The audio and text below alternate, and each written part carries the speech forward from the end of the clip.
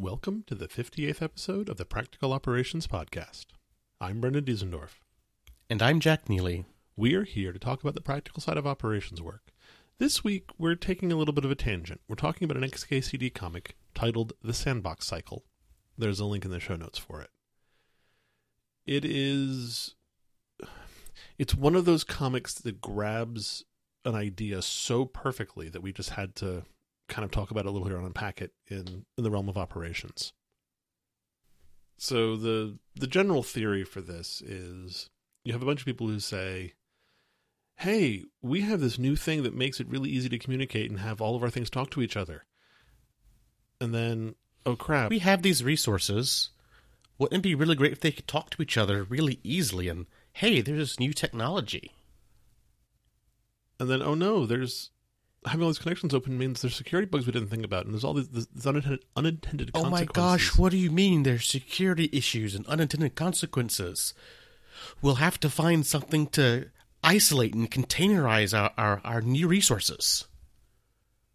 Then, don't you wish these resources could easily communicate with each other? I found this new technology. And this seems to happen over and over and over again, and not just in the sandbox cycle for software development, but in operations work in general. This pattern is so prevalent. The reason this speaks to me is because I see the constant reinventing and the constant resolving of the same problems over and over and over again as, well, something that pays the bills. But also, we're continually reinventing what we already have. We're not making a lot of forward progress. One of the easy examples of this for me is watching the preferred method for API communication between systems evolve over the years. There was SOAP, RPC XML, and... Oh yeah, everybody used XML RPC for at least 30 seconds. And then, no, we're going to use RSS instead, because it's better and it's easier to implement and it's simpler and it's things and it's whatever. I did XML RPC over Jabber at one point. Damn. What's the Jabber protocol again? Oh, my brain. XMPP. Not that that's useful anymore. Thanks, Google. And then everybody decided, oh, we're going to move off of RSS and SOAP XML and all the other things. We're going to move everything to REST APIs. It's like, okay, guys, you just keep on moving these pieces around. You haven't changed fundamentally what you're doing, at least from the operations perspective. I'm sure on the programming side, there's a huge world of difference between having an XML object and having a REST object call that you're making. But still, these things keep on getting moved. And then, oh, well, we have to refigure security. Oh, we have to refigure this. Oh, we have to work on these other pieces again. And REST is kind of interesting for me because it's not a standard. It's kind of agreement that, hey, we've got, HTTP 1.1, HTTP 2 now. We've got some verbs that go along with that. We've got plenty of headers and back and forth data. We can build APIs off of that. And there's no real REST standard, which means there's a lot of very different implementations of the same thing, but everything's an HTTP endpoint now. Another one of the examples that comes to mind for the whole cycle, the sandboxing cycle, is, and this is kind of a stretch, but bear with me. In the before time, we had mainframes, and then we had then we had personal computers, and then we had Citrix, and then we had laptops, and then we had the cloud, and now we have phones. And hey, you forgot thin clients. Oh God, thin clients. Yeah, but we keep on moving back and forth between, we should centralize all of our resources because it's easier to manage a centralized resource and buy big honking things for the center. And then, but people really want stuff on their desktop because it makes it easier and more powerful. And no, we should reaggregate all this stuff because it makes it easier to deploy software. And then no, people want stuff on their laps, like when they're flying on an airplane. And centralized versus distributed, over and over again. And it keeps happening. I've seen this in organizational cycles as well as technology things where you have a centralized computing office for a large organization, and then as they fail in their mission, the nodes of the graph start picking up power because they need to help their users with things. And then once a central organization recovers from whatever was ailing them, they start gathering power again because the nodes of the graph don't want to do all the work, and they start passing stuff. Wouldn't it be great if we had a central organization that took care of some of these basic use cases for us? Yeah, and it's back and forth. It's ebb and flow, and it just keeps on happening. And this is not dissimilar from programming with a monolith-style application, which you want to break down into a service-oriented architecture-style application because it's too complex and you can't debug it. Now your SOA application is too complex and you can't debug it, and you're trying to do some sort of distributed debugger. And now you've stumbled across, SOA version 2. It's all with its event-driven architecture. And once again, hey, building these systems is hard and complex and difficult to get right. Rephrasing the problem doesn't always make it easier. And in fact, it often makes it worse because you're just moving the complexity around. I've seen folks do the SOA or start working on the SOA style approach and then saying, okay, well, we still need centralized libraries for things. And it's like, yeah, you're just building a new monolith, but it's kind of hidden in this fact that like once somebody upgrades one piece, like they upgrade a Kafka connection client somewhere in the stack, now that ripples out to everybody else. Now everybody has to coordinate and pick it up and understand how that works and where that change came from and why that was there. And so you're building another monolith in your common libraries, even though each of the individual applications now has to suffer through restarts and all the other pieces of complexity you've pushed out to them. And there's some really cool individual specific aspects to that. Hey, I do metrics a lot. If you've listened to this podcast, you know. And if you're building an SOA-style application, it's really great if you all use the same metrics library, if you export the same sort of standard metrics. Like, if you call your REST API latency metric, the same thing, and measure it the same way. So no matter which SOA service you look at, you can instantly say, hey, this is my HTTP latency duration, and I can instantly start understanding how that app may be misbehaving or not. And those aspects get really powerful, but that spreads out into, Zookeeper for controlling state, Kafka for messaging back and forth, and you have this entire monolith of toolkits that you use for your SOA applications to actually talk to each other. At what point does it become the monolith again? And then back on the security front, most people who deploy Kafka and Zookeeper and MQ and those kinds of things don't deploy it initially with security in mind. And so they say, oh, we'll have a publishing broker so we can figure out what's going on and let people consume from it. And then suddenly people start consuming from it. And you're like, oh, crap, people are reading data they're not supposed to read. It's like, well, yeah, you put it into an open, unauthenticated broker. What do you expect? And so this keeps these on going tools back and forth. really solve very specific problems really succinctly and really well. And consistency algorithms are hard to get right. And using a tool like Zookeeper can really help. But yeah, everywhere I've seen Zookeeper used in my recent experience, there's not even a password on the service. So if you've got open network access, have fun. And of course, the response to that seems to be, oh, well, we'll just have firewall rules or different projects or some other construct we can overlay on top of TLS security, mutual authentication. Either the network topology or over organizational structure or something. And so we're going to start building these little sandboxes of, okay, well, you have your own little metric stack or your own little logging stack or your own little whatever it is.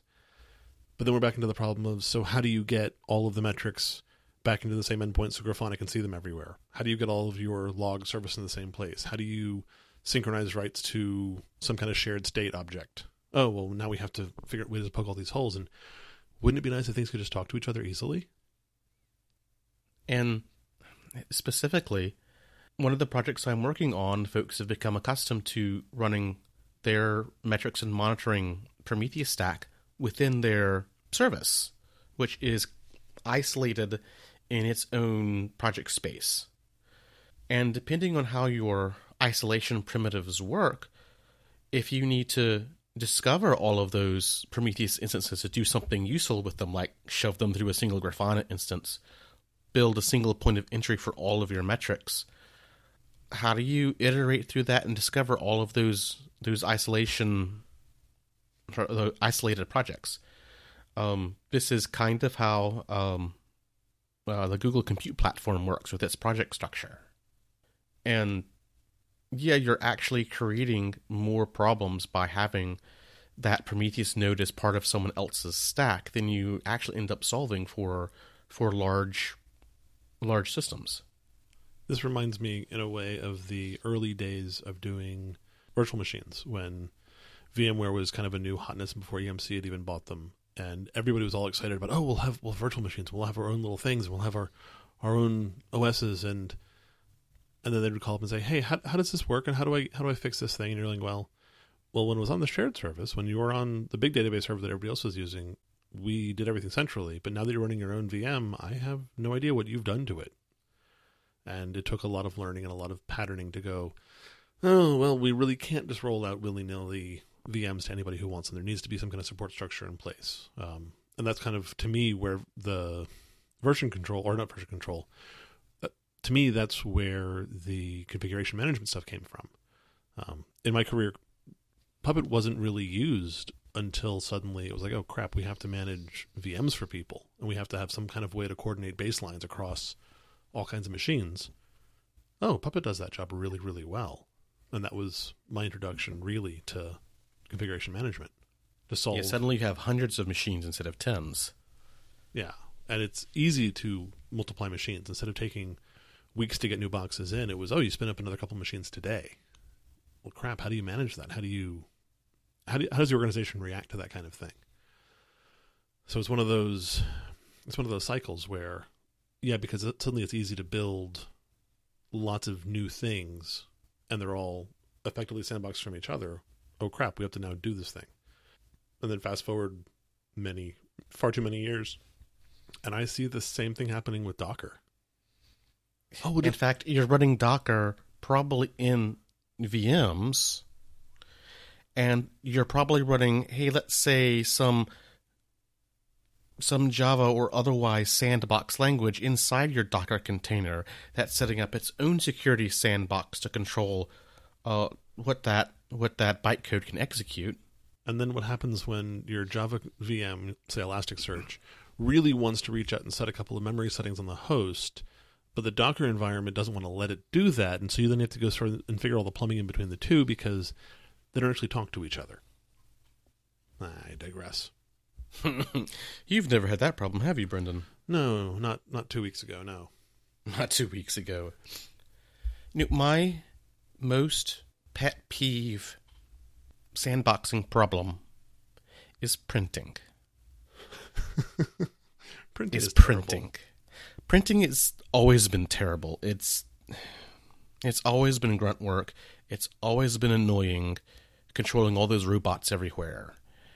But over the years, we've developed protocols like PostScript and CUPS and LPD and ways to manage printers in large networks with hundreds or thousands of printers managed centrally, and hell, even charging quota for it.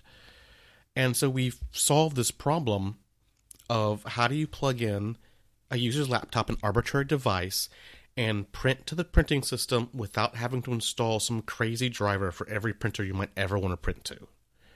We solved it in the 70s. And hey, look at your iPhone. That's just reinvented how to solve that problem again, and is doing it super poorly. Yeah. The thing that makes me scream most about my iPhone is trying to print something from it. I never even bothered with my iPhone until we got a new laser printer at the house that had an AirPrint server built into it. And this one actually worked. I was like, oh, okay. Now I need to retrain myself that I can use the print functionality instead of always just ignoring it because it didn't work before. Have you ever printed from a Chromebook? I have never even tried. Recently, they have some really bad support for LPD and IPP queues, which is very new. It's always been there has to be a Google Print server running somewhere on your network, which is usually another version of Chrome running on another machine that's on and connected to a printer. And yeah, it's Still pretty rough. My lovely printer, with its magic Google printing support, just seems to magically unregister itself every couple weeks. So every time you go to print, it doesn't work. That's super frustrating. Why does printing have to be so horrible? Your iPhone is way powerful to produce and manage PostScript. It's been a solved problem. So speaking of Chromebooks, another one of these sandboxes that drives me absolutely insane is web browsers have become their own operating system and security nightmare and process manager and everything else. And then, we're gonna sandbox between tabs. And then the memory footprint of the browser starts exploding because each of the tabs has its own runtime and its own JVM and its own this and its own that. And I just think that Google's putting print servers into the proxy Chrome. Wow. It's just abuse. And I'm not saying that Apple is special in any way. Apple has all kinds of other crazy crap they do in their browsers, and Firefox keeps on getting hit by, we're going to install some kind of funded plugin for Mr. Robot or whatever, and pissing off the security communities. How is this so ridiculously bad? I would have never imagined that the web browser becomes the new programming platform, back in the 90s. And I look backwards at that and, I think, well, why wouldn't I have? But the fact that everyone can run a Linux-based laptop, phone, desktop, and no one can actually care because you're running a browser on top of it that's the same browser everybody else in the world uses, and the browser re-implements all of your OS features anyway. So you no longer worry about, hey, this crazy application I want to use doesn't support, running on top of X. No, your crazy application instead has several other JavaScript security vulnerabilities. Or cross-site scripting, or SSL, TLS, or. There's always more. Always more. So, how do you look at this problem from a different angle? How do you situate yourself in a place where you can recognize, hey, we're starting to reinvent the wheel here. What's wrong with the old wheel, and how can we fix things rather than rebuild things? And I think really a foundational part of that is for folks need to learn programming languages. If you don't know one, you should be learning one. And for folks that have good programming experience under their belt, I would frankly suggest that folks go learn an older programming language. Like C. I'd like to say Pascal, but there's no use for Pascal anymore. Even understanding some basics of why Fortran and COBOL still exist today. I surely don't want to program in either, but there's some really interesting features that Fortran and COBOL encapsulate that is why they still live and torment us to this day. Have you done some basic assembly before? Don't do Intel assembly. Try 8086 assembly, 6800 assembly. But actually learning more about the inner workings of how a computer actually works and moves data around, even at a very basic level, gives you a very new perspective of how an SOA style application with all its mini connections actually works and what the trade-offs are. Brendan, come up with a good one. Well, I'm a huge proponent of learning C, and the practical reason for this is the Arduino platform runs C. And so if you want to control the That's a freaking excellent idea. Go buy yourself an Arduino, learn some C. And if you grab one of the Teensies, they're not technically an Arduino, but they are super fast, and they have lots of hardware PWMs, and they've got a bunch of other great things in it for manipulating physical circuits. So if you're trying to learn kind of the basics of how and why these things work, go pick up a couple of MOSFETs and some LEDs and an Arduino, and learn how to wire the things together. So you can use a 3.3 volt signal to trigger a 5 volt LED and all the other pieces. And this will give you a better understanding of kind of the fundamental building blocks of why the pieces work together the way they do. I've never actually written assembly. It kind of scares me. I think I should have, but I feel a little old for that now. It's okay. But C is a really interesting language in the fact that, frankly, the universe was written in C. And as long as the universe exists, we'll have lots of C code around. So that is an excellent language to know some basics in and understand how it works. And it's still directly useful in terms Today. of, even if you're working in, a modern web shop that is doing entirely, Haskell or functional or whatever the hell the new thing is these days. If you're trying to do Internet of Things at home, you have to know some C. You really do. So it's a useful programming paradigm to kind of pick up and understand. Like, go write a PID controller in C, and not a process ID, but a proportional integrative derivative loop controller in C. To put on an Arduino to run, I don't know, the heating element for an espresso machine. Not that I've done that. And it teaches you a whole lot about math and kind of the underpinnings of all these things. It's great. What are other good signposts for being able to identify this sandboxing cycle? There's always the fact that gaining a few more years of experience means you've seen previous sandbox cycles. So for me, there's another XKCD that really, really jumps out, and I'll put it in the show notes as well, and it's the one about competing standards. And anytime you find yourself in a place of saying, hey, we should set up a new standard, you probably are hitting some kind of wall of, okay, so you're going to go set up a new standard, but we already have 15 standards, or we already have 14 standards, and now we have 15 standards because we have your new one that we just added to the pile as well. Every time we're going to get rid of Puppet and we're going to build something new. If you don't actually turn Puppet off at the end of the process, you're now running Puppet and the thing that replaced it and the thing that replaced it. And by the end of the day, configuration management tools are really hard and deceptively so. It's one of the things you learning working with Puppet is the what do the Puppet folks call it, the trio of resources. There's files, packages, and services. And as long as you can, sort of work that trio of resources, you can control a lot on a server.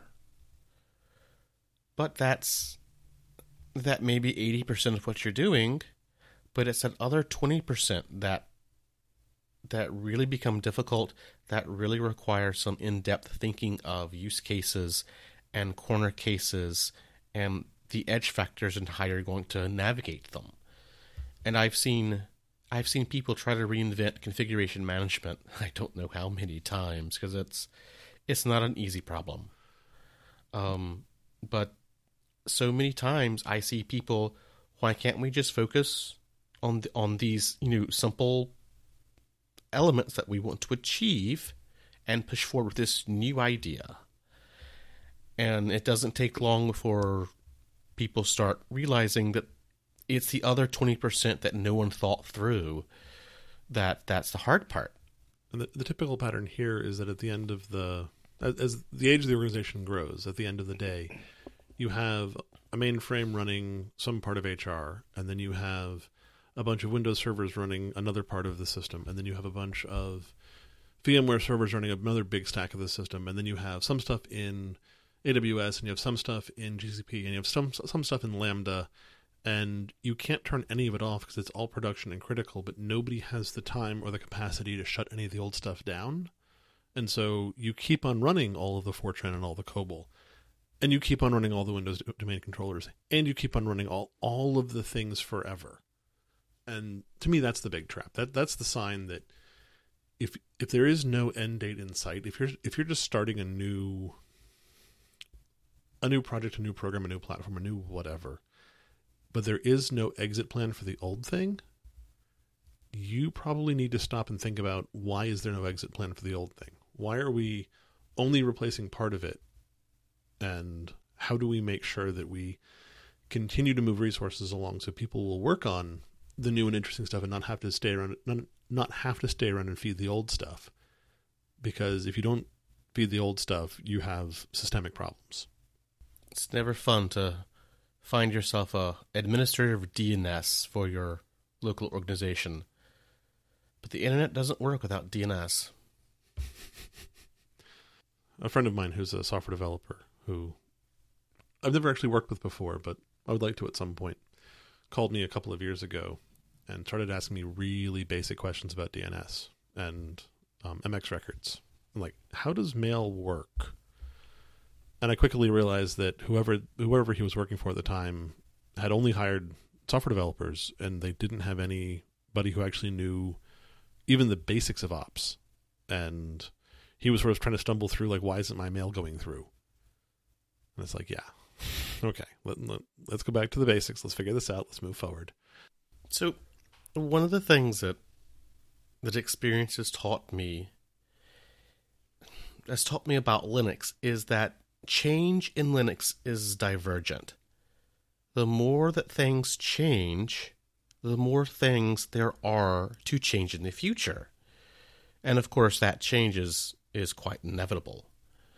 So you find yourself at some point at a point where you want to be able to control change in your organization.